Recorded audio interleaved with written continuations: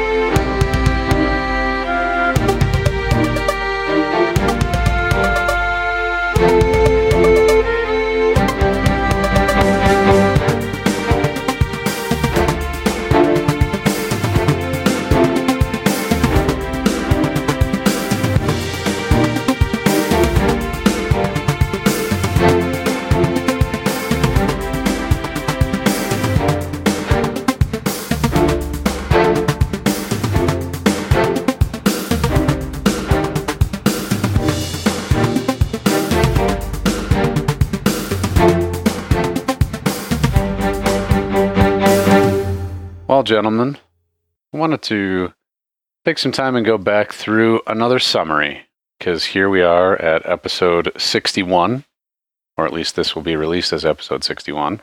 Could we wait till episode 69? Nice. Do you want to also do an episode 69 recap? Should we record something special for episode 69? I think we should. Mm-hmm. You should definitely label it the nicest episode. Well, it'll be our sexiest episode. Welcome to VGAT After Hours. So, rolling back in the Wayback Machine for VGAT, go all the way back to episode 42. That one actually started off, if you guys will remember, I don't actually even remember the name of the town. I forgot to write it down. The town where Grace's grandmother was. Alis Asari? Aziz Ansari? Aziz Ansari, yeah, we made a lot of jokes about that being Aziz Ansari. Easy pickings. Melvin was out in the back looking through the saddlebags from Team Excellence that you met in the bar. You had taken the 3 potions of water breathing. You spent a bunch of time discussing D&D uppers. And then eventually you did go to bed. You went and met Grace's grandma the next morning. She had told you guys that they came from a long line of purple-haired, purple-eyed druids and shapeshifters, and that's why Grace could shapeshift. And then she guided you to that meditation pool. I kind of want to get you guys' thoughts on that, like the whole Grace having a grandma thing. Like, we haven't focused too heavily on family or anything like that in our adventures so far, and it was kind of like, all right, we met you, peace out.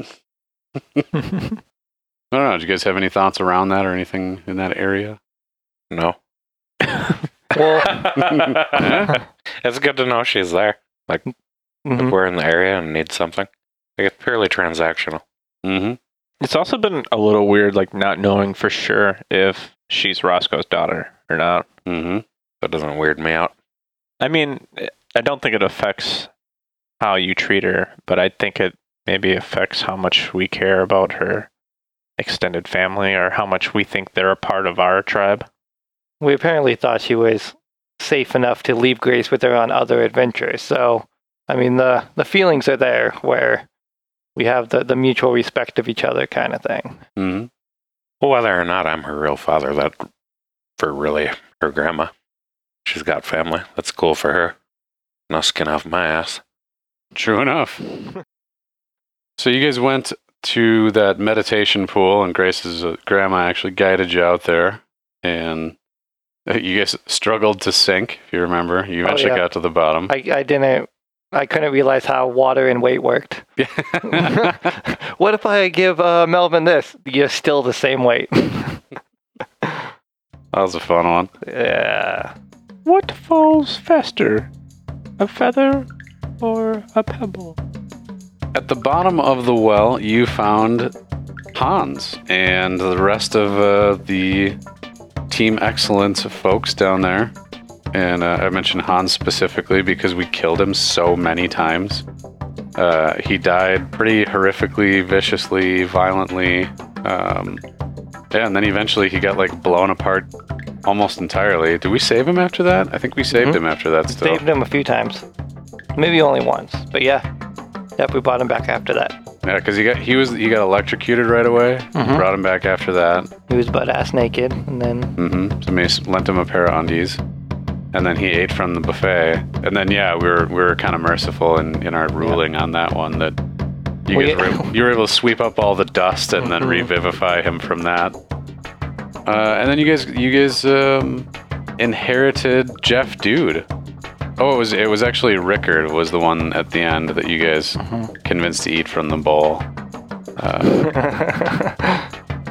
Kolvik had cast Gesh on him, told him to eat from the chillest bowl, and Melvin. That was one of the more like interesting little tensiony sort of things that happened. Is Kolvik going with what I think you thought the group was going for? Like, put the Gesh on him to make him eat from a bowl, and then Melvin backed out at the last minute and cast sleep on him. That was a fun little turn of events there. Just a little bit of a conflict. Some friends became enemies. Some enemies become friends. It's one of the long lines of scenarios where I see a situation playing out, like gasoline on a clown, or somebody trying to say convinced to find the right bowl, and I'm trying to go along with the party, but we have to stop somewhere, and I just don't know that point at this time. And I think I'm just offended because Kolvik is supposed to be always high-roading us with his morals. At the same time, he's setting clowns on fire and shit. We'll continue on with that. Oh, we will. Yep. Hypocrite. No, I mean, later on in our recap, it kind of changes, kind of flips scenario, so... I'm curious what Roscoe thinks about the moral quandary and conundrum that happens between Melvin and Kolvik. Is it just kind of like water off a duck's back to you, or... Yeah. Yeah, it doesn't really matter to me. Cool. Yeah. Sorry. I got nothing. Yep.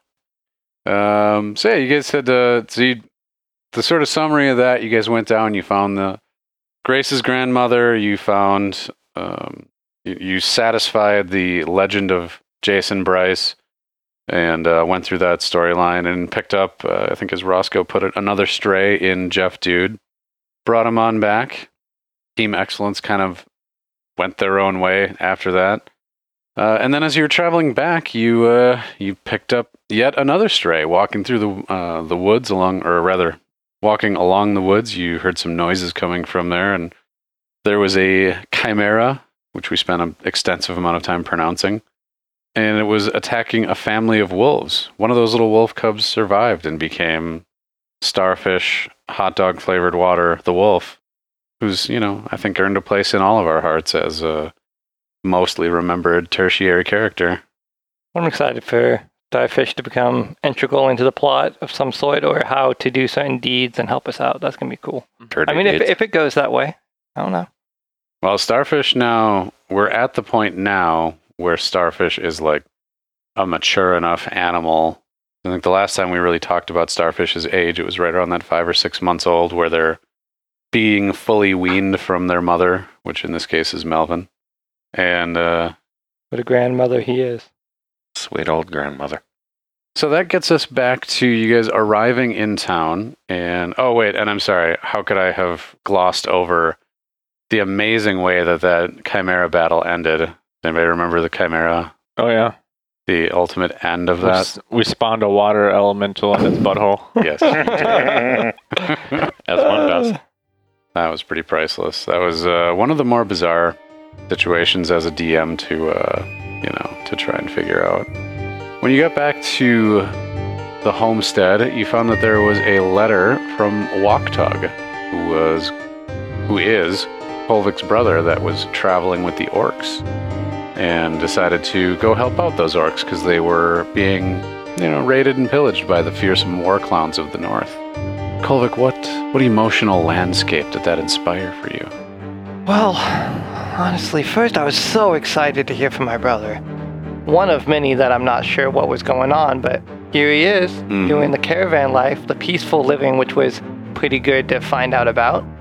And I was excited to get in touch with him, because I know we had some other tasks on hand, but I was glad the crew came along and said that was a priority for what we were looking for. That was really nice of you guys. Yeah, everybody joined in to help out Kolvik's family. Mm-hmm. Fucking war clowns. I know. And don't forget what Roscoe did. Oh yeah, oh no, we're coming to that. Oh, it's always, Fucking do it again. it's always what somebody else does, never what Melvin does, but... Yeah, that's true. So you guys, before we jump too far ahead, the one brief thing to touch on was as you guys were in the small and otherwise pointless town of Akron, you heard the giggling old man talking about the clam slam. That was where we first heard reference to that. So to step back to the Reddit post from 10 Speed of God's Blood, said, I was wondering about the time when the team kidnapped Lum after the Super Amazing Adventure Friends. Nick mentioned that he thought it was going to go in a completely different direction. How did Nick think the situation was going to go? Have there been other times when the team surprised him or he had other solutions in mind? So I kind of answered this in an episode, that question specifically, but in general, I wanted to come back to it again. And this is one of those examples where, yep, the old dude was totally supposed to sneak off to the bathroom and disappear and leave you with this mysterious impression of like, oh, we should go check out the clam slam. It's so mysterious. And then Melvin was like, well, I'm going to go look in the bathroom and see if he's there. So I just kind of had to wing that one and like make it sound like, no, I wasn't doing the totally predictable storyline option. But yeah, you guys do tend to like, at least on a minor scale, fuck up every adventure that I do. I shouldn't say fuck up. You make it more interesting by derailing it from the very predictable storylines that I often come up with. That's nice doing this collaborative storytelling thing because it makes the stories a lot more interesting than I could come up with on my own. So eventually you guys caught up with the Free Raven Company, the orcs, and Kolvik's brother out there. Followed him around for a little bit, and there was a fairly immediate war clown attack from the mountains. I just got to get general impressions from you guys. What did you think of the whole war clowns thing? Enjoyed it a lot. Yeah. Although I don't know. It got real weird at the end. And I just don't know. It's one of those things because we don't understand the war clowns. Mm-hmm. Like a lot of these other characters, we have a pretty straightforward understanding of who they are, what their motivations are, and how we aim to deal with them. But these war clowns just, especially at the end there, where they just were not responding to us, kill their children, or they weren't talking to us, and they didn't communicate, made for a really weird interaction. And we may never know. It actually still bothers me that we still don't understand what the fuck was going through their brains. Mm-hmm. Yeah, it was a weird one to play out from my perspective, and I don't want to say too much about it because I will spoil the fact that there is more to come on that. But I don't know, that's an interesting thing to me is like cultural dynamics when people don't speak a common language, when like any translation or whatever is kind of forced in between, when you don't understand somebody's culture, like the way people interact with each other, it's fucking hard and it's weird and it's all kinds of other things. So that was like, I don't know, maybe I pushed on it a little too hard and maybe it made some of the dialogue a little more awkward than it could have been, but I just remember at one point, you're going to do this. This is going to happen. Yeah. Well, and that's another thing too, man. I mean, we've talked a lot about maybe not on the podcast, but we've talked about like the struggle of like, what's good, what's evil, how do you define we, all those other things. Like, those are living sentient beings and they're fucking with living sentient beings that we know and love and enjoy, and we don't know these other people, so fuck those other people. Like no matter how much you frame that in one way or the other, it's still hard to be the person doing it. And I don't know. Like I said, maybe I forced that all too hard, but and doing what I guess is the thing, right? Which is where Roscoe shot a child, a war clown child. Yep, that did happen, and apparently would do it again in a heartbeat. They're not people. I mean, that's interesting of itself, right? You didn't see them as people. Why would I? Do you see them as people? They are. I wouldn't say they're animals, though.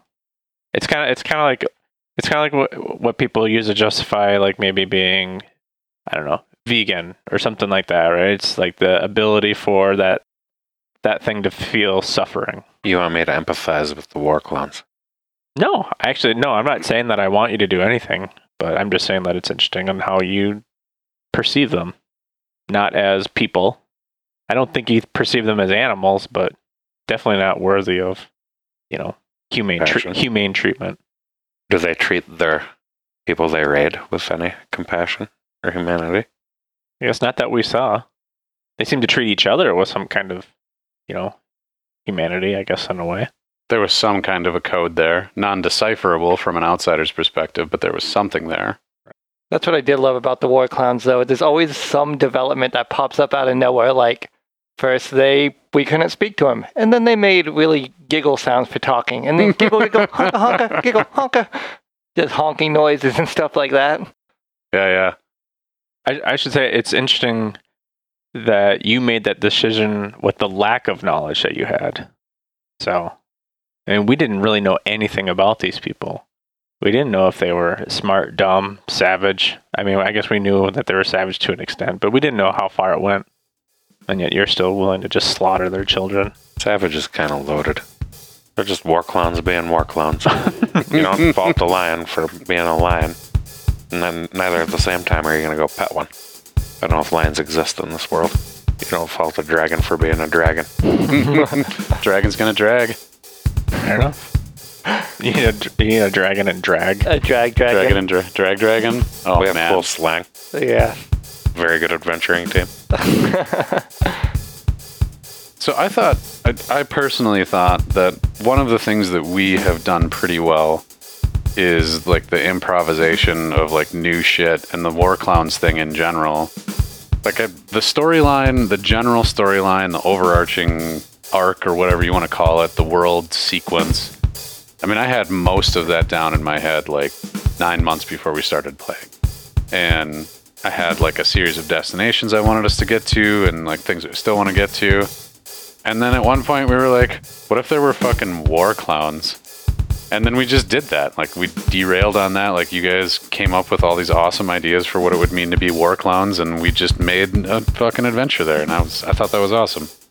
And I think personally, that's one of the best things about D&D and about the whole collaborative storytelling thing is like you can do shit like that. And it's fucking fun as hell. I also realized that there was no part of that was a question. It was just me fucking pontificating again. Soapbox back under the table and resume summary. We went through that whole scene and what happened, to actually summarize rather than just talk about it, is you guys tracked down, you fended off the war clowns, you saved one of them, had that one lead you back to their tribe. Once at their tribe, the one that you had captured walked back into the tribe and just sort of got everybody's attention to the fact that you guys were there. And then they just stood there. And no matter what you did, up to and including burning everything they owned and shooting one of the children, didn't get any kind of a reaction from them. They just stood there, inexplicably stood there. And yeah, like that was kind of a big dramatic scene. And then you walked back. You got a grateful reaction from the Free Raven Company and the elder that gave you guys what has turned out to be, and I think largely because of the name of the episode, one of our more popular episodes, the Wiener Glue and a Magic Boat.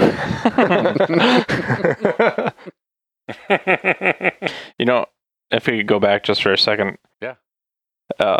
One of these thoughts that I had is that this is going to come back to haunt us, where I feel like anything that we either don't make peaceful friendship with or that we don't completely annihilate, like, is going to come back and haunt us in some fashion or another. So I think you've alluded to it several times, but we haven't seen the last of these war clowns.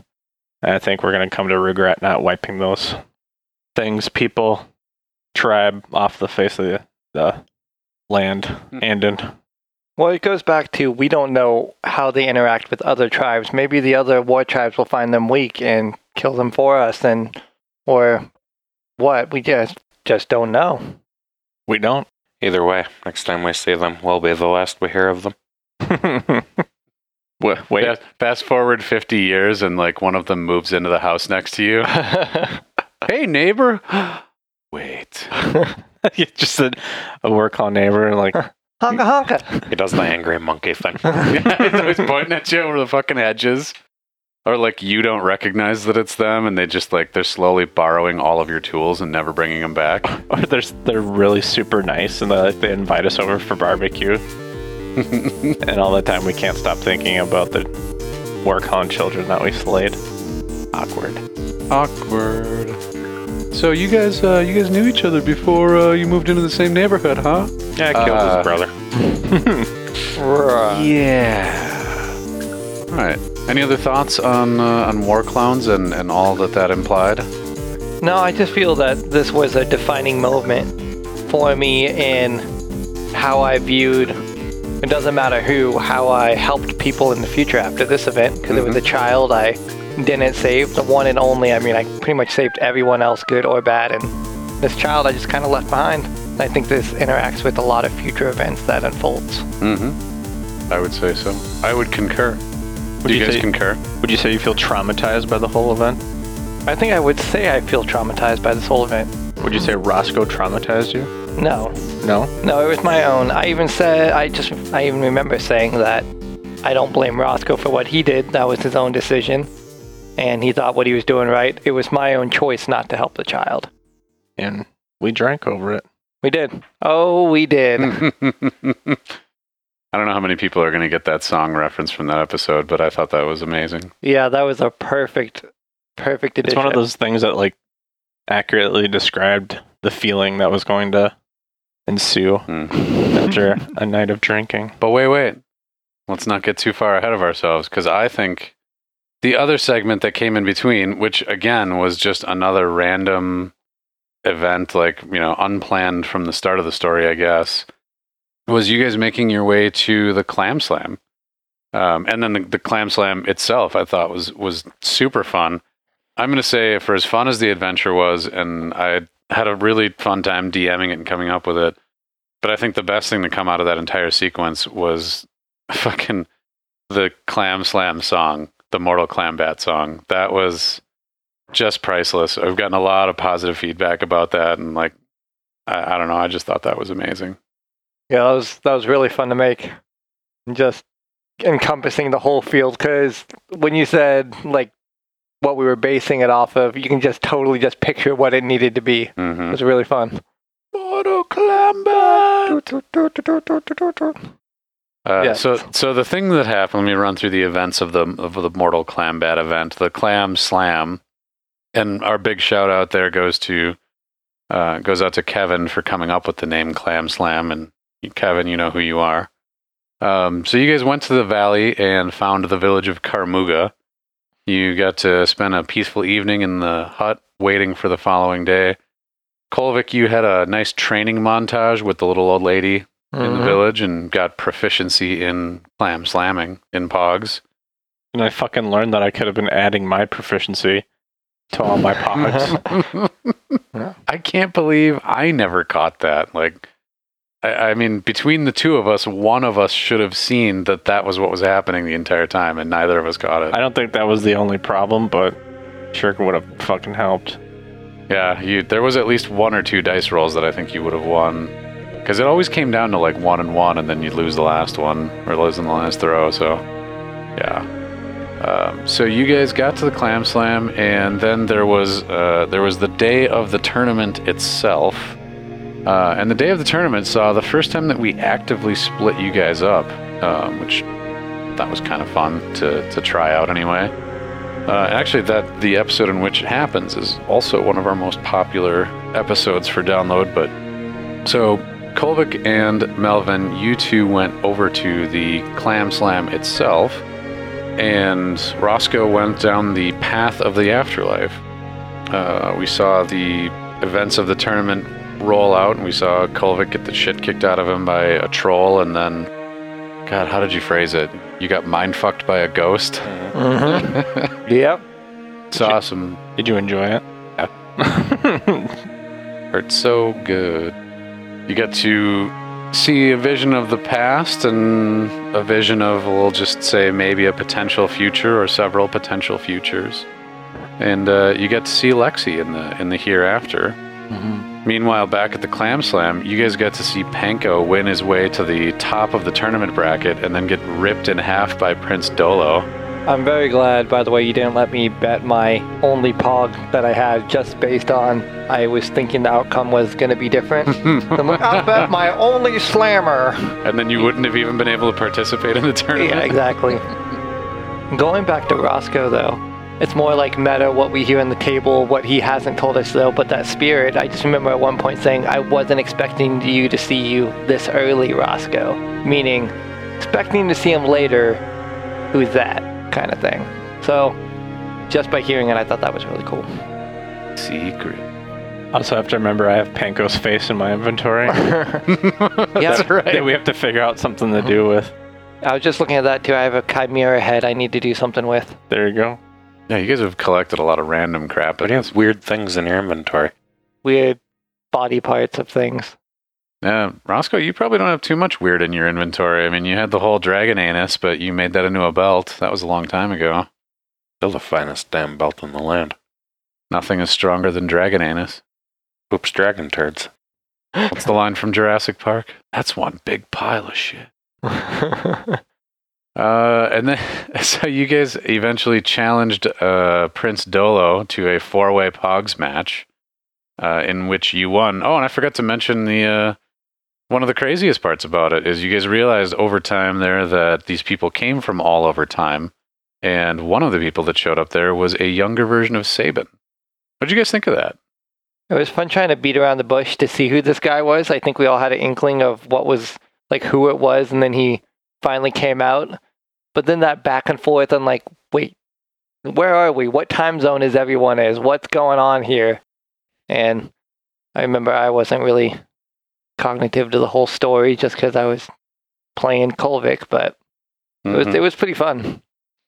I guess I'm still waiting to figure out if there's a reason why he was so nice back when he was younger, but now he's kind of an asshole in our time.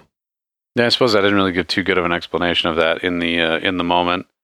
Well, when you guys went down and like questioned him about it, you were all wasted from all the drinking after Kolvik's bad dreams and everything. Sabin, why you used to be cool? What happened? That got thrown around quite a bit. So then you guys ended up finishing out the whole Clam Slam story arc with winning that. The Kolvik became Sir Kolvik. And Melvin won himself a soulbound pearl slammer that can be used as a ranged weapon and has a sweet, sweet bonus to it. I got a pearl slammer. The pearl necklace slammer. Pearl mushroom stamper. Did you say a tramp stamper? No. Pearl mushroom stamper. Got a tramp stamper. Got a tramp stamper. Just someone who slams their ass right on the table. I'd know those runes anywhere. So, what'd you guys think of the, I mean, we've kind of talked through some piece of it already, but you know, since it's always short and sweet, Roscoe, what did you think of the whole event of the Clam Slam and all that entailed? It was fun. It didn't hold a lot for me. Like, I wasn't involved with the clam slamming, per se. I think I might have won a bet, lost a bet. It was enjoyable.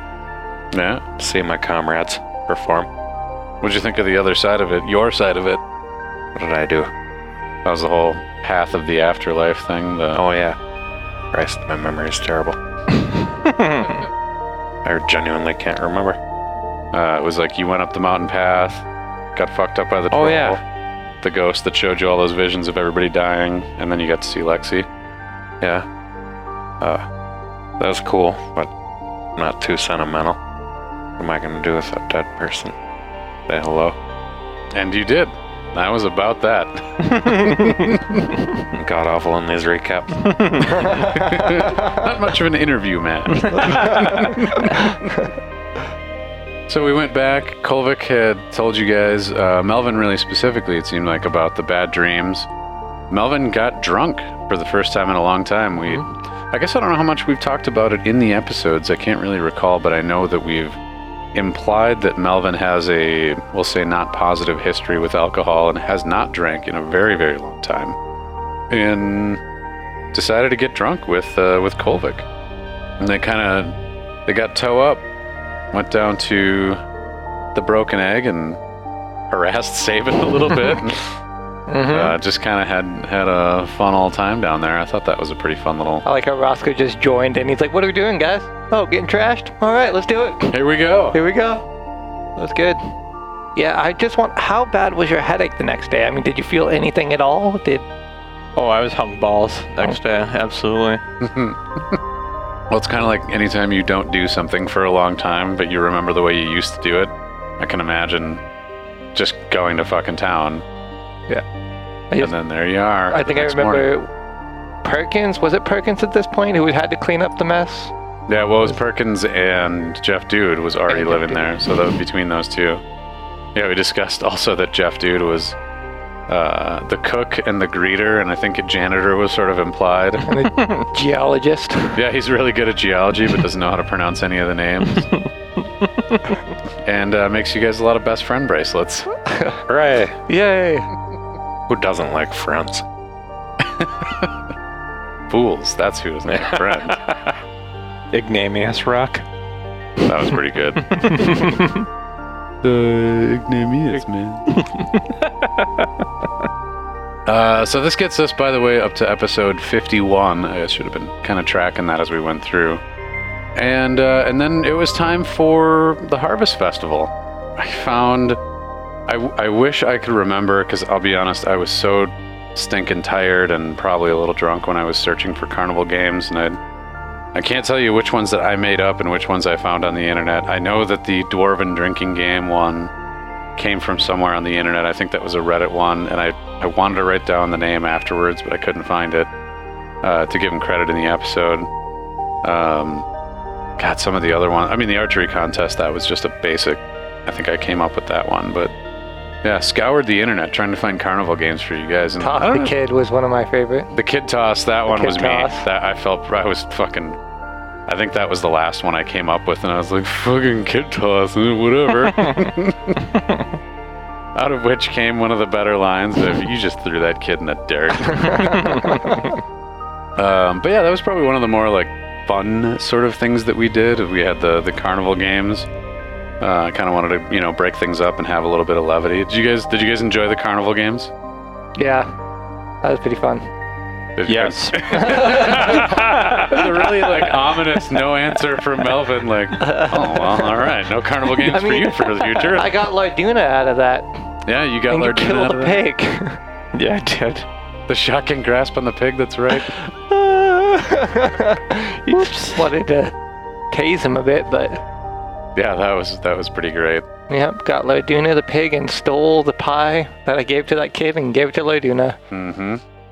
Whatever happened to Larduna? Oh, she's just running around with me. I think we even talked about how we have Larduna, this traveling stick with me. I'm just collecting animals here and there and little friends.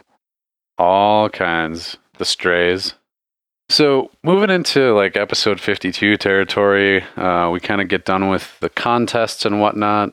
And then we have probably what I thought was going to be one of the bigger moments in the podcast. I guess I don't know if it really stands out to other people or not, but of Aegis getting the whole Julius Caesar treatment in town and getting deposed by what was apparently his son, Marcus, his orphaned son or bastard child or whatever the right term for that would be. Aegis told you guys to keep Daft safe and started going up towards the podium, and he and Helen just got butchered right there in the town square.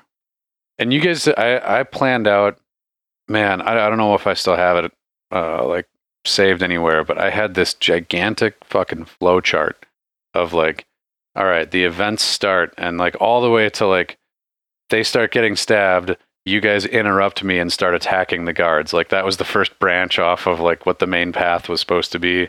I had all these different scenarios planned out. And you guys did what I thought was probably the least likely thing for the Very Good Adventuring team, is you guys ran. I'm really curious, why you guys did that. I really, really thought you were going to at least fight your way to Aegis's body and get that, or kill Marcus right there in the square. But I don't know if you can remember thoughts at the time, what was going on? Seemed prudent. We're the Very Good Adventuring team, not the very stupid adventuring team. I think also it had to do, we had a lot of liabilities with this. We had Daft with us. We had Grace with us. We had a lot of other people to think about just than us. I mean, if it was just us, who knows? But I remember that we were thinking, okay, A just said, get Daft out of here. And that was kind of our core mission there. It's like, okay, we have a escort pretty much. Yeah. And I think the way that you laid it out, like the scene that was set for us is that we were like right in the middle of a lot of chaos, like completely surrounded by a hostile army. Yeah. And we were pretty surprised by the whole thing, I would think, you know. Mhm. So at that time, I think it seemed, very prudent to regroup and try to figure out what the hell was going on before we made any rash actions, I think. Right on. Roscoe, just a simple agree. Yeah. Concur, move on. I concur. I think we've all kind of found our roles and what we're best at here. I mean, if I remember right, Roscoe stayed behind while we went ahead. So we're like, okay, we can trust our individuals. We kind of know what our skill sets are. So I think that was pretty cool in that. Yeah. No, I mean, you guys, you're doing what every good team does over time is you learn your places with each other and how to, I don't know, make stuff happen most efficiently with the skills that you got. Interesting and fun to see. So you guys got back to the shop. You explained away what was going on, and GTFO, make your way out of the town with your crew and your war horses. And then you guys surprised me again. I had what was effectively going to be a maximum of 2 combat encounters to get you out of town. And I said it at the time, but like I had this whole mechanic of like, because I was thinking about guards and I was thinking about them capturing you guys, and like, how would guards do that, and how would they suppress rather than attack or kill? And so I had this whole like combat mechanic where like they would hit you and it would add points of fatigue, and if you got down to a certain level of fatigue, then you'd get captured. And then it didn't happen because you guys, what did you do? You did the illusion the first time of Marcus's voice in a different alley. That was that was Melvin, and like tricked them out of capturing or fighting with you guys. That again, I will say, and I guess I don't know if the listeners would agree or if you guys would agree, but that was out of character for the Very Good Adventuring team. You guys avoided combat. Well, I think we've tried. I think often we'll, just go directly into combat and try the brute force method. I think we did a little bit more of stealth and guile, in that situation than we have in the past. But that's the thing too, is that we have so many different tools at our disposal now. I mean, we have, things that make us fly and things that can help us go back in time 6 seconds and make different choices.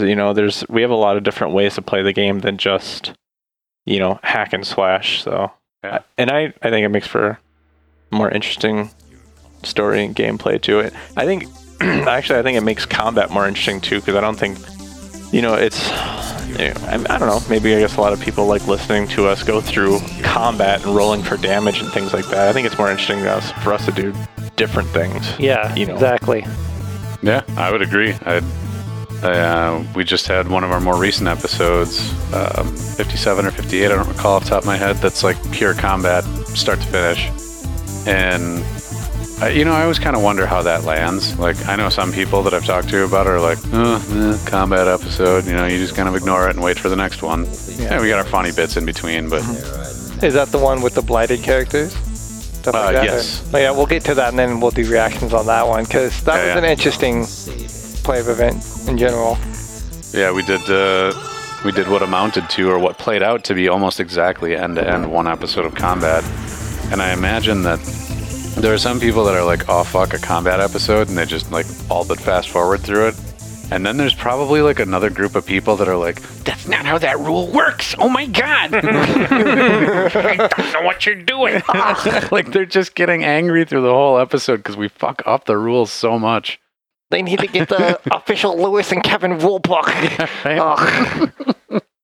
I was listening to this podcast and these guys don't even know what the fuck they're doing. Fucking nerds. Well, it's probably the same as like, people that listen to the other political parties, radio talk shows or late night TV shows or whatever, like just listening to it to get angry. And you know what? God damn it. I'm happy to provide that service for people. We will continue fucking up the rules. Not going to stop anytime soon. We're the best at fucking it up. The very good fuck up team. Yeah. So yeah, we got you guys. You guys avoided combat twice and got out of the city. I thought that was really amazing. I really thought that those were.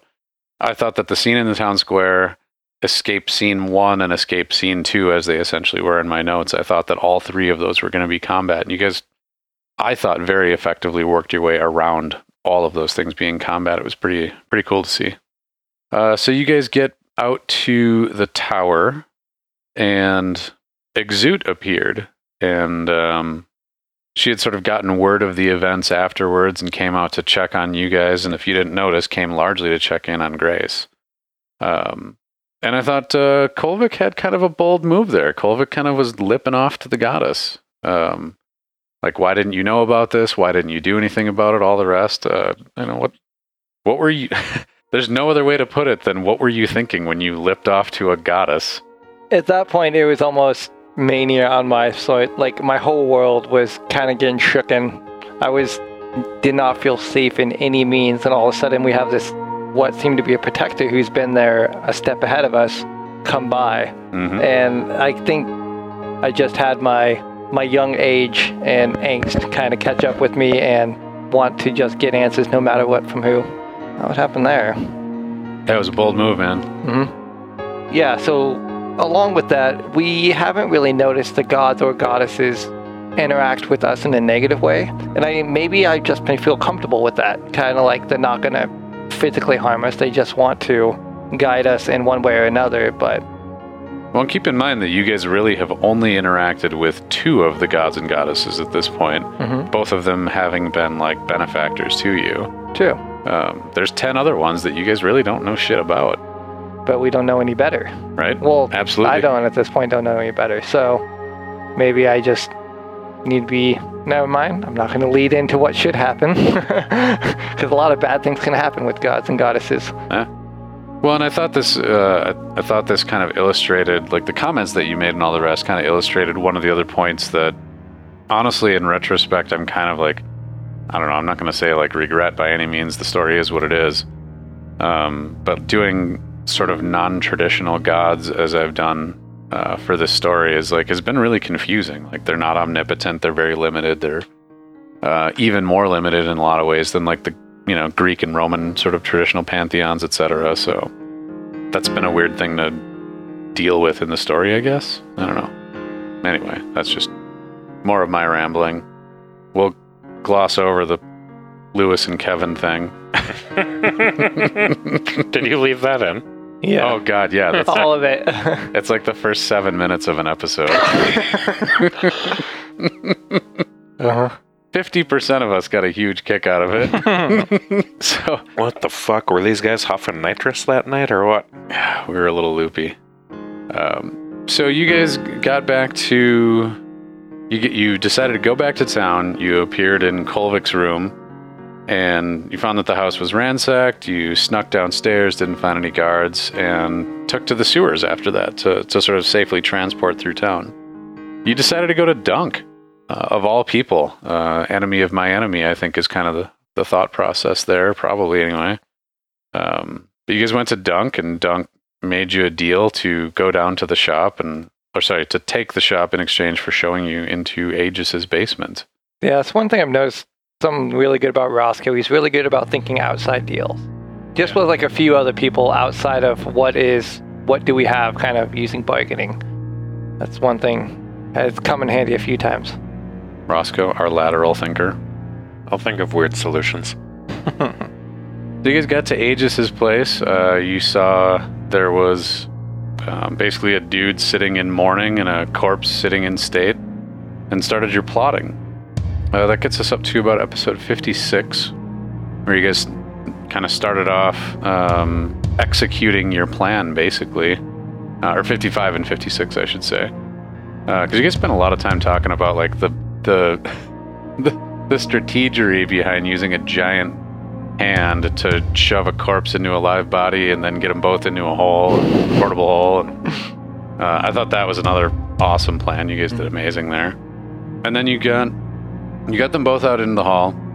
You pinned Marcus down. Well, before that, though, that's the one thing that kind of caught me off guard, and I think at one point, like, wait, you can do that? Marcus broke out of our portable home. And that's where we're like, truly like, okay, we got the right guy, and 2, oh crap, we got the right guy. Mm-hmm. So that was an interesting step. Yeah, when he popped into existence right next to us. Yep. We keep learning new things about the things that we have. And I think at one point, like way back when we were talking about, you did mention that, okay, it's not invincible. You can do this. And we didn't realize the space of what you can do in there. So I still don't really know logistically how that works. Like, you're in the hole. How do you force your way out? Like, does it just look like a giant, like, pucker in the ceiling and you just squeezing your way out of it, Ace Ventura style, or like a butthole? Mm-hmm. I think that's what came out of that. That's what we were wondering. I think that, I don't know, that's not a thing I'm going to make the ruling on, I guess, until we have to. But yeah, that is a mechanic of portable holes that you can, with a successful strength check, you can force your way out. So you guys got to questioning Marcus, and I almost felt bad about that in retrospect, because I didn't know how I could have made it necessarily clearer that he was more or less like I can't even say a pawn, but just wasn't like aware of all the machinations and other things that were going on above him and his level. And you guys just kept asking him, like, who's your master? Who's your leader? Who do you report to? And he's just like, fuck you, I'm doing my own thing. Like, I feel like ever since the whole Lum debacle, where we left Lum at the top of the tower and we fucking forgot to search him, like, we just have this issue with, like, loose ends. Yeah. And we don't want to, like, leave any. Maybe overly so. Maybe we should care a whole lot less about loose ends. Maybe. Well, I feel like at this point we're more, trying to think of the word I'm looking for, but we're more aware of what's going on around us. So every little bit that we come across, we want to make sure, like you said, doesn't end in a loose end. And so he has to be something bigger. There's so much bigger out there. Why isn't this guy who just almost massacred a whole town? Mm-hmm. He needs to be something bigger. So it's more like we need him to be a lead to something bigger.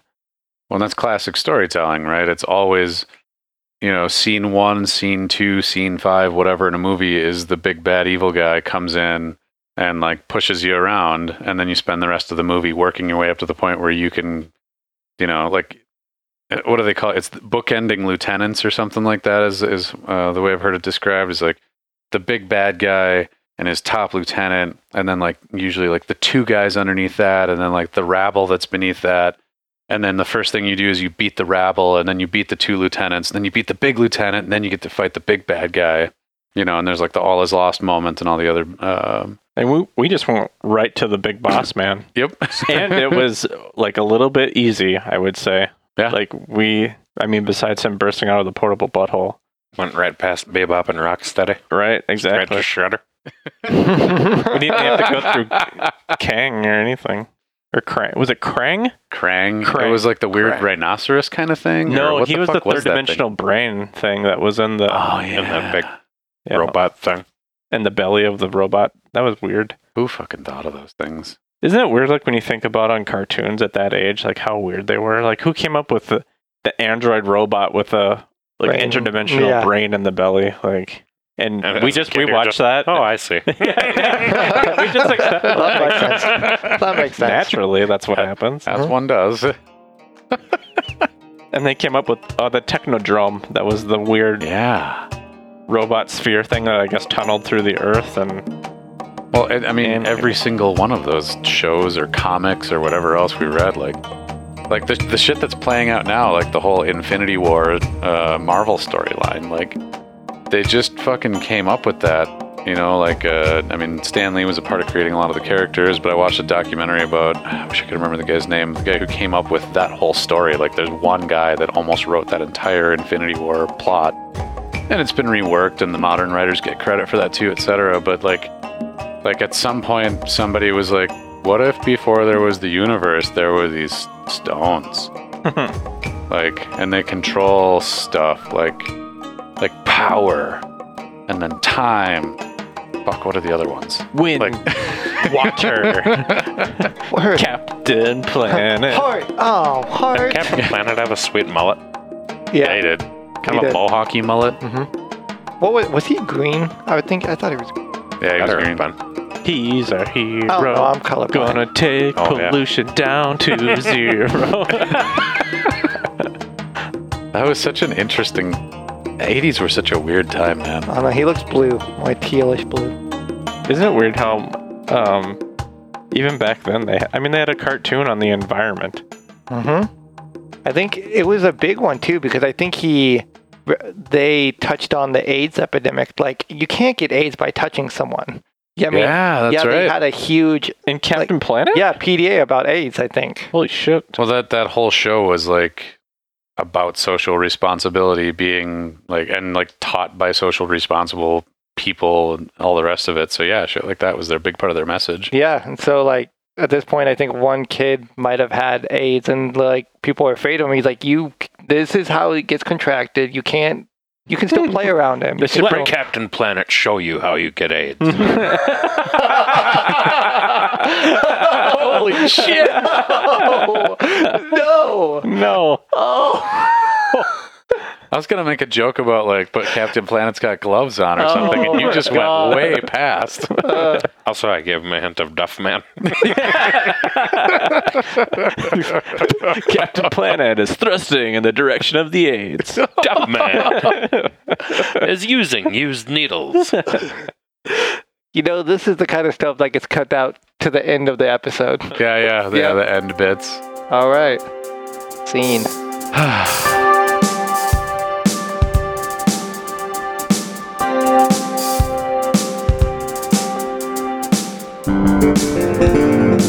Where do we leave off here? You guys got to Marcus. You got the. Killed Marcus. It was really easy. Probably too easy. I stabbed him in the eye with a stick. You ripped out his eye. This is one of those moments. I wanted to come Yeah. back to that one. Yeah, this is one of those moments where I had like clarification of, whoa, what are we really doing to these people? And you ripped out his eye, and I kind of freaked out. I'm like, whoa, we can't be torturing people. That's not what we're about. We either let him go or kill him. And I remember that was a defining point. Now, you dug his eyeball out with a dirty stick. Uh-huh. That was unbelievable. And then Kolvik put it back in. Was it really that bad, guys? Come on. I don't think it was, Yeah. Thanks, Roscoe. but maybe it was. He was bad. Oh, wait, and I forgot one last thing that we cannot gloss over was Expecto Steve. That was pretty awesome. Oh, yeah. I forgot about Expecto. Yeah, Expecto Steve. Is that Steve. like firmly in your repertoire of spells? Like, do you have Yeah, I have a few. I mean, when it comes handy, Steve will come out again when we need a ghostly guardian? to just stand in front of it. Just stand there? When we need an inanimate ghost to just stand there and look around? Scowl. Does he look around and scowl? Looks around disapprovingly. It kind of reminds me of the... Maybe eventually he crosses his arms. No, I think he's like the Travolta gif. If you've ever seen it from Pulp Fiction, where he's just He's like looking around. where he's looking around like left and right, like, huh? What? What? Huh? Yeah, that guy really appreciated that shout out. So, yeah, people appreciate what we do for him. Mhm. That's good. Steve has been an awesome supporter of the show, so It's true. happy to have him. And happy to name Expecto Steve. Expecto Steve-O. So moving on from there, you guys had you guys brought Aegis back to life. You gave him a couple of days worth of assistance to help him reestablish in the town, but then We brought Aegis back to life, but not Helen. didn't try super hard to find her body or anything. I did kind of just shut that down. I realized after saying they disposed of her body. Like, I didn't give you guys a lot of hope for finding that, so I can't point any Did you fingers. not want us to go back and go through that whole deal, or? So I didn't really know. I wanted that whole thing to make you guys think about the larger world. Because knowing that I've got a bigger story and there's a lot of other things that are going on. I've probably, I hate using this term because it's such an overused thing in D&D and all the rest of it. But I've kind of railroaded you guys. Like, I've kind of directed you. I've shown you where to go. I've said, this is the adventure. But I wanted to open it up a little bit and be like, all right, well, there's other things in the world. And like, even if you guys did find a way to restore Aegis to power of like, well, shit, What if we don't live in this town anymore? What would we do? Where would we go? What would we want? And I don't know if you guys actually have answers to those questions yet or not. No, I think Melvin definitely directed us towards that. He kind of made resounding speeches like, I think we're done with this town. We need to do bigger and better things. You stated that a few times. Well, I think I picked up that a little bit from Roscoe. Yeah. Because I think that Roscoe kind of had that mindset. And then I actually kind of thought about it, was like, we don't necessarily need this sense of permanence here. There is a big world, and why be so tied down with our comfortable setup that we have here? Granted, it did take us many episodes to build. The very good adventuring team and our name and our reputation and stuff here. But hey, we are the adventuring team. So let's go fucking adventure. Fucking A. Fucking A, man. Yeah, that was a weird one because I think I've mentioned this before too. Like in the rule book, it talks about the sort of scale of adventure, and like level 1 through 5 is your sort of like local heroes, and then 6 through 10 you're like regional heroes, and it builds up to there. And depending on what kind of world you've got, you can be national or global, all the way up to like interplanar, almost gods. Whoa! Can we be like Captain Planet? You could maybe be like Captain Planet. Those are some big shoes and gloves to fill. Can I grow a mullet? I need to find some And people. condoms, because Captain Planet doesn't want AIDS. Yeah, I was going to say, I got to find some people with AIDS. And an alpha AIDS. Just one of those things will kill you. You just get one aid and you're done. Are you sure you don't want to go out and help those guys? Or No. you're I'm entertained endlessly by this? amused. So we Well, just left Andon. We're like, okay, we need to do bigger and better things. We decided to go south. Yes, and Exute kind of hinted that you should go south. There was some talk from Marcus about, political machinations and friends and assassins and stuff like that. And before we left, though, we made friends with Aegis, looted his magical coffers. He didn't really His rock collection. his rock collection, his igneous collection, and other precious, important rocks and leather pieces. But we have a friend there, should we ever want to... Oh, and we gave Dunk our old house, so... Mm-hmm. Yeah, there was some kind of confusing talk later about like Perkins renting it out and all the rest of it, but I think the consensus is that Dunk is going to put a bar in there. I actually thought we were talking about the old super amazing adventure friends. I thought we had at least to their place, and we were going to give them that place. We would keep ours, and that other vacant lot was there. No, this isn't, the fuck is that movie? After Perfect Dark or Pitch Black or whatever. Riddick? Yeah, you keep what you kill. Like, you guys didn't just get their house because you killed them. They don't? Pretty sure that's how that works. So far, it's been like that. We showed up, they weren't there. Squatters' rights. You guys go down to the fucking city clerk's office and with like a bunch of bloody weapons, and they're like, well, everything seems to be in order here. Sign with the blood. You have to sign with the blood of your enemy. They got the big stamp, ka-chunk, ka-chunk, ka-chunk, ka-chunk.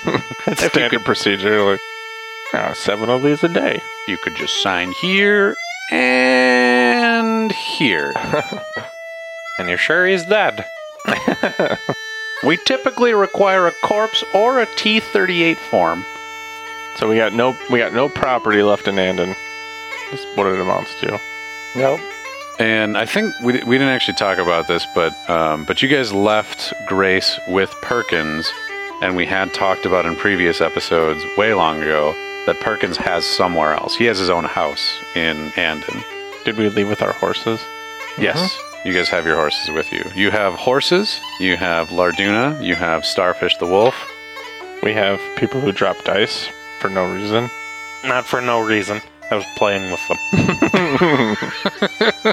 So there. I think, is that all of them? Because you guys, well, and you eventually came to another character, which we'll come to in a moment. But you guys had, you'd taken care of everybody else except for Jeff Dude, which is a good segue into the next section. So you decided to leave town. And you got Daff back to her dad. And Jeff Dude had expressed some interest in being taken back to his hometown. Apparently did not phrase that very well, that you guys didn't catch on that I was like, and he's asking you for help. I'll buy him a horse. I'll give him a rug. I'll give him 1 gold. Wait, so he directly asked us? Okay, we'll help him. Like grudgingly accepted it. Sack up, Jeff, dude. If you want help, ask for it. So you guys took Jeff back to his hometown, found out that his family of cobblers was still living there, at least some relatives, and you repositioned him back in a normal life, a very smooth transition and exit for that character, and another friend in another town, we'll say. Having hung out in the town for a little bit, you met Mayor Mike McMilk. Gross. That's a funny word. Yet another hilarious, I think anyway, just organic thing that happened. I don't even fucking bother naming that character because he was so unimportant. The only thing that would be more uncomfortable if his middle name was Moist or something like that. Mayor Mike Moist McMilk. That's canon now. Gross. Oh, that's Triple so M. gross. M cubed. That's kind of a 5XM now. Anyway, so you guys went out to the farm, and Mayor Mike McMilk decided to hire you guys for a nominal fee. You guys decided to basically take this charity case, go out to this farm, and see what was what. And we haven't actually released episode 60 yet, so most of this should be resolved by now. Yeah, we just got done with this battle coming up. Yeah, in 59. Yep. So 60, we'll see this resolution. Yeah. Yep. Okay, so so we can talk about that. Hey, you guys got out there. Well, Kolvik, you take it away, man. You had some stuff you wanted to say about this battle. Well, actually, no. Before that, it was awesome because we didn't know what we were doing in this farm. Seemed pretty deserted. So what was the number one thing we were going to do? Roscoe's idea. Let's plant a seed. Oh, the magic bean, yeah. Yeah. We don't know what we're doing. Planting a seed will help. So that, it was funny because yet another one, Mr. 10-Speed, that asked that question. That was another one where, like, I don't know why I didn't think it all the way through, but it was like, oh, this is going to be a nighttime encounter. You guys will get out there. You won't find anything right away. Of course, you'll just, like, make camp until evening. And it was, like, almost going in that direction. And I don't know why, I don't know why I just assumed you guys would fucking do that, but... And then you're like, well, we're bored. Let's just plant a magic bean. Let's fucking see what happens. One of these times, the pyramid is going to happen. For number one goal. Mm-hmm. Yeah. What do we have? That was great. I think we've got 41 beans left, so we got a lot. You're gonna have of like an chances. amazing adventure for us one night. Where we're gonna be like, no, we're planting magic beans all night. Is it just one number that brings the pyramid? No, I think it's a a range. range. Yeah. It's like maybe a 5% chance, maybe 8. Is it a hollow pyramid? Can we live in there? Well, that's a good question. That's the new base. You guys don't have shelter. No? Well, Let's plant all of the beans. we could have 5 pyramids. Now we have 5 homes. There's like 20 statues of you outside insulting you and telling people to attack you. That's actually my favorite one. But Just rude statues. rude AF. But after that, I mean, what transpired was the Shriekers came out. Yeah. Yep, and something the two, Melvin might have known what these things were, but we didn't. And they just started screaming. No, they didn't. I got to admit, that's a little brutal to listen to in the episode. I maybe should have cut it short, but it was so... There's somebody there. Yay. Yeah, so that worked out like pretty well for me as a DM because you guys, like you may or may not have actually camped there for the night, but then you did this thing that drew the attention of all these creatures. It's a shame that it happened during the day because I was really trying to get like that zombie, the waves and waves and waves of zombie onslaught kind of feel to it. And it kind of did that, but it would have been better if it was in the dark, I think. But it was just one of those scenarios, like you said, it was a combat scene from beginning to end, and it might have been kind of monotonous, but this was the first time we were been overwhelmed kind of thing. Yeah. There was like, 30 of these guys or something. It was like 50, Close to 40. Close I don't to remember 40. the exact number, but there was a lot. Yeah, it was like 15-1, something kind of thing. But No problem, man. exactly. So we got to use these really cool spells that we never really get to use and see how many things we can kill at once. Yep. That was cool. I mean, the last time we had a combat scenario that big was probably like back in the War Clowns. Like, there were a lot of War Clowns back then. It was Not quite that many, it was but it like was the 4. one of the bigger ones we did. Yeah, there's like 3 or 4 per. Yeah, there was 6 of them. Well, what it made me think back 9. to 9 of them. is when we did one of the earliest larger combat scenarios that we did was the Kenku fight. There was 8 of those things, and Kenku on their own are really not like, wicked strong combatants or whatever. And so it's a funny thing because D&D and balance of D&D monsters is something that gets a lot of criticism because it's not well balanced. It's not a system that you can mathematically say precisely what the challenge will be for X amount of characters. Some people, the way they play, like the difficulty settings that are set out in the book, and like people just double that because that seems to be what's appropriate. There's people that go half of that. There's a lot of different ways that you can deal with it.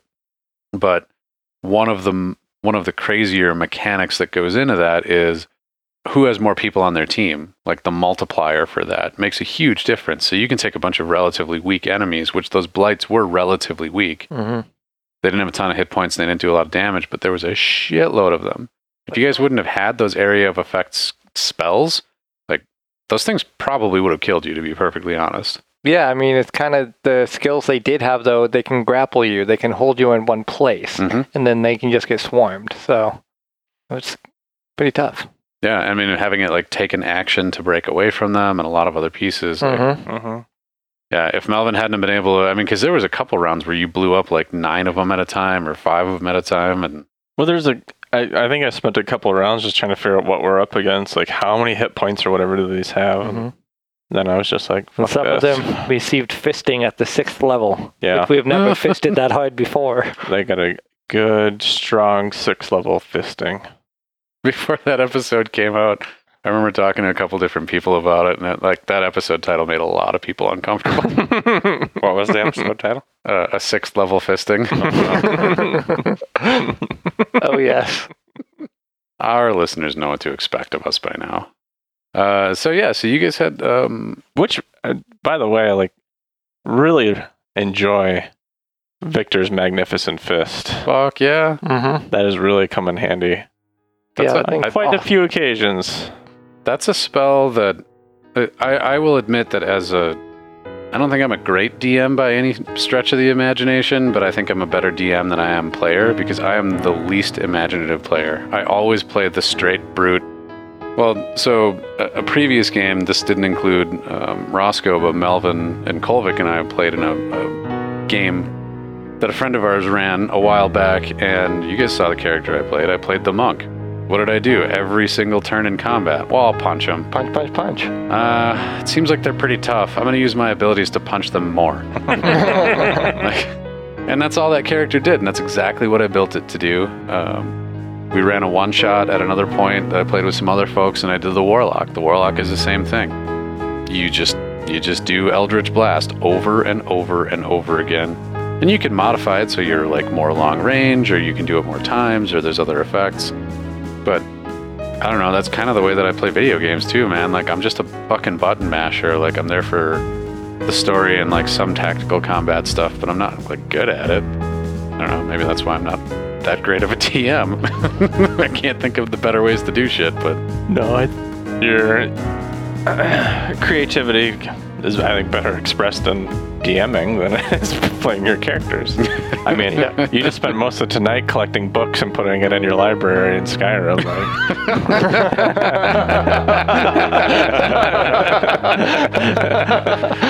True. Very true. Which is exactly what I did the last time I played. All books, or just the spell books, are the expensive ones? All of them. I just...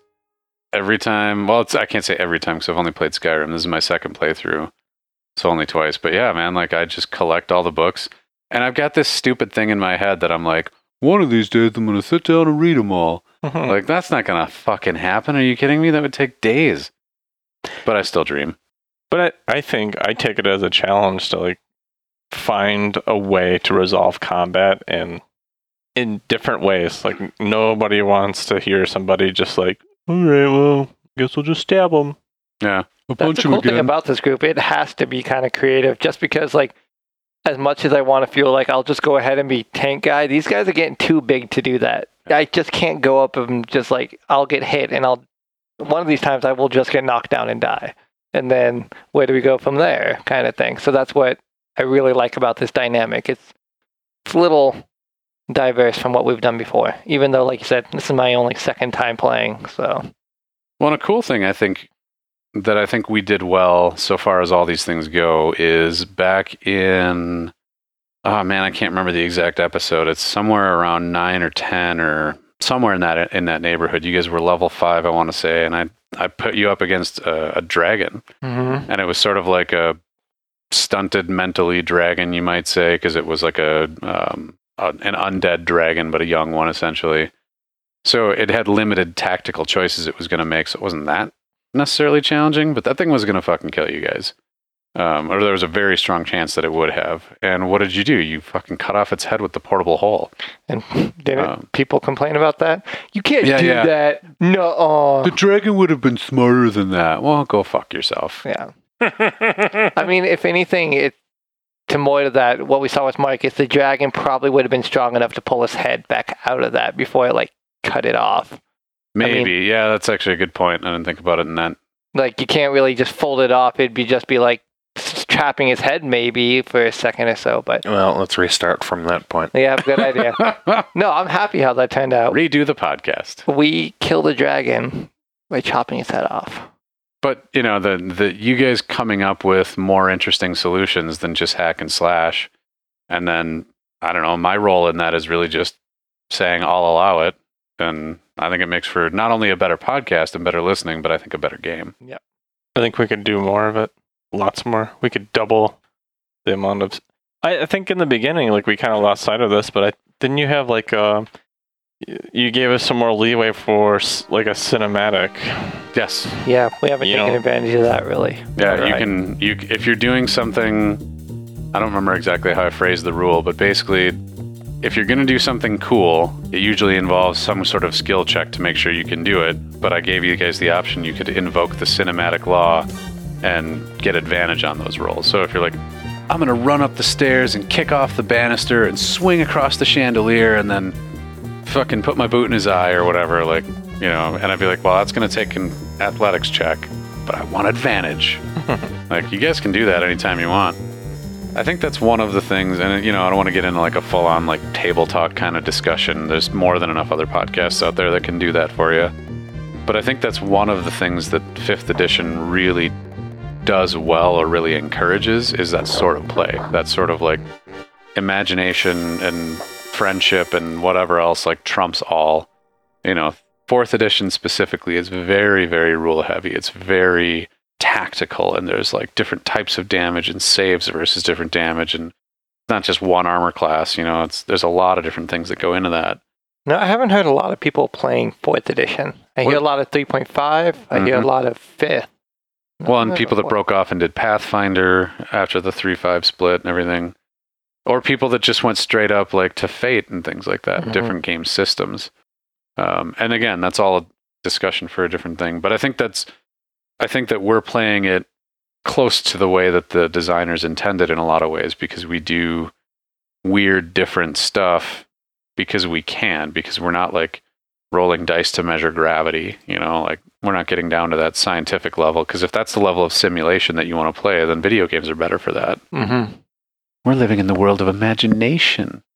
All right, so to kind of roll up the recap part of this, you guys had found, after destroying all of these blights, you heard a little noise, and then a little dude ran towards you, and you ran into Henry, the awakened stick of average intelligence. This came from another one of the games that I've DM'd, and I just noticed this little, like, I won't say glitch in the rules, but I just thought this was one of the coolest and most interesting little tidbits or side notes. Is there's a spell that you can use to awaken inanimate objects. And like a lot of spells in D&D are like, you cast the spell and you got to concentrate on it, or like it runs out after a certain amount of time, or there's like a timed or effect or something like that. But the way the spell is written, it's just like, this thing just has consciousness now forever. And like, unless it's killed, there's nothing in there that says like that consciousness runs out. I mean, it's not like a flesh and blood creature. And so what happens in there and what's sort of implied is like, what you think about a really ancient world. And I think of the world of Melodo as ancient. Like, there's a lot of history that you guys have not touched with or dabbled, or that I've even come up with yet. And you think about there being wizards for all of that time, like, there'd just be a fuckload of just awakened fucking sticks and chairs and toilet brushes and what the fuck ever all over the place. Like, Is there spells like the reverse of that? Like to turn people into chairs and whatnot? you can make people like into stone and statues and shit. I don't know if there's a way to make somebody into a chair. The wish spell. I wish Melvin was a chair. Imagine that. F.U. Being a chair. Well, I mean, he's the one who can cast it, not us. So Yeah. imagine us being a chair. He could cast it on himself. Just end it all. You guys look Time like you Time to need a go. rest. I need a vacation, guys. I wish to Yeah. go to Flavor Town. One last trip to Flavortown. Uh-huh. So that whole adventure and really everything that went off of that was just me and my fascination with that idea. I just think that's... Mm-hmm. And there's a bunch of other stuff that's written for that honestly we'll probably never even see in the podcast, or at least not anytime soon. But just think about that. I mean, think about like thousands of wizards over the years creating these things and then eventually dying, because I mean, unless you turn yourself into a lich or whatever, you're mortal. Mm-hmm. What the fuck would happen with all these things? Yeah. So who did we meet? So we met Henry, the awakened stick of average intelligence. Average might be optimistic. Yeah, he wasn't real. No. He wasn't the sharpest stick in the barrel. But Yeah. I was kind of telling Edited you, rib though, shot in there. I actually really enjoyed, like, the second listening of that, just because when I was listening to it, it all of a sudden went to, like, a token Lord of the Rings feel to more of a Jim Henson Dark Crystal, just how you were describing it. He had little hands like Mickey Mouse and eyes like googly eyes. I'm like, what is this I was trying to imagine this in like our world now. That was pretty funny. reminded me a lot of when South Park went to Imagination Land. Mm-hmm. The Council of Nine. Is that an Imagination Land? Imagine it. Like Jesus Christ and Santa and Aslan. Yeah. Right. Bring Santa back. We need Santa for this. Mm-hmm. And that's what made me laugh when you were talking about why we were heading there.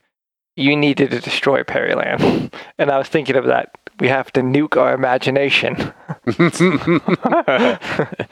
I'm like, suddenly I turn into like the evil person who's trying to snuff out like imagination and creativity There's friendly woodland creatures here. that need to die. Oh, yes. I'm going to start a secret other podcast of other people like trying to track you guys down and kill you. That'd be awesome. I would.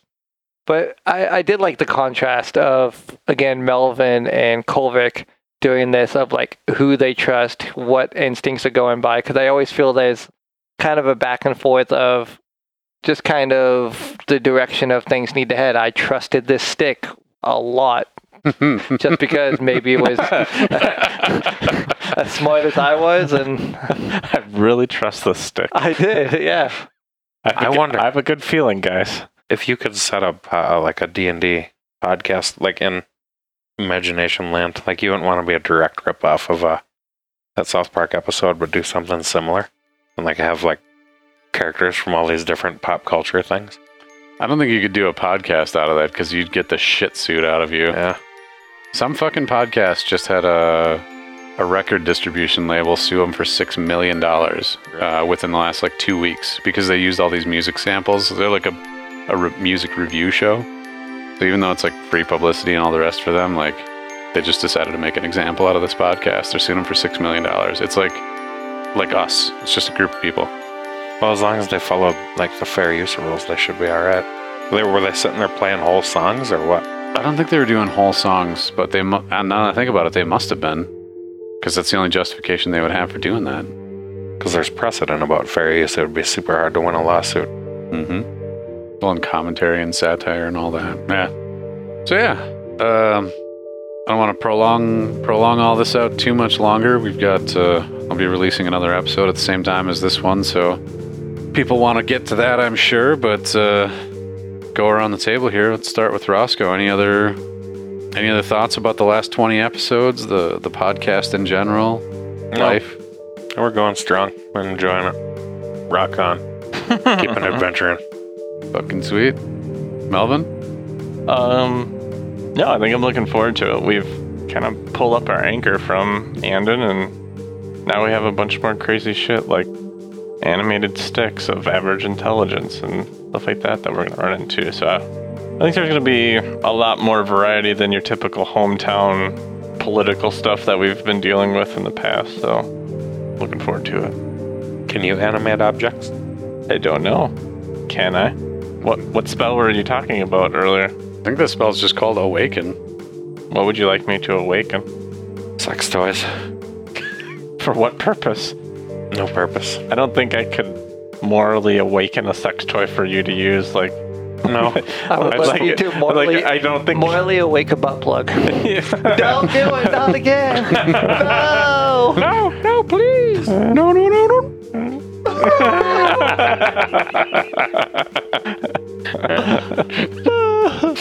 There's no purpose behind it.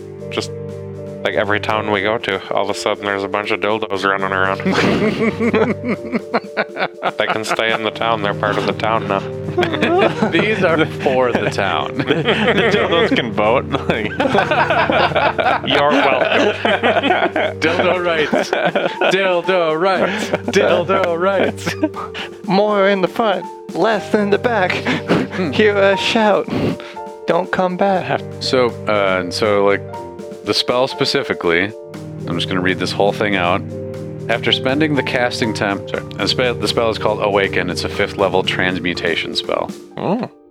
After spending the casting time tracing magical pathways within a precious gemstone, you touch a huge or smaller beast or plant. The target must have either no intelligence score or an intelligence of 3 or less. Target gains an intelligence of 10. Target also gains the ability to speak one language you know. If the target is a plant, it gains the ability to move its limbs, roots, vines, creepers, and so forth. And it gains senses similar to a human's. Your DM chooses statistics appropriate for the awakened plant, such as the statistics for the awakened shrub or the awakened tree. The awakened beast or plant is charmed by you for 30 days or until you or your companions do anything harmful to it. When the condition ends, the awakened creature chooses whether to remain friendly to you based on how you treated it while it was charmed. But you'll notice nothing in there says anything about lifespan or anything else. I mean, this specific spell talks about there being it being a plant or a beast, but then like think about like, you know, a stick. It's formerly a plant, but it's not like a live plant at that point anymore. But it could still be awakened, arguably, based on the rules that are here. I think there's even another spell too somewhere that does a similar effect. I mean, does it? I don't know. Also, there's, again, I bring it up a lot, but there's the wish spell. I wish this dildo was alive. Like, you know? And evil.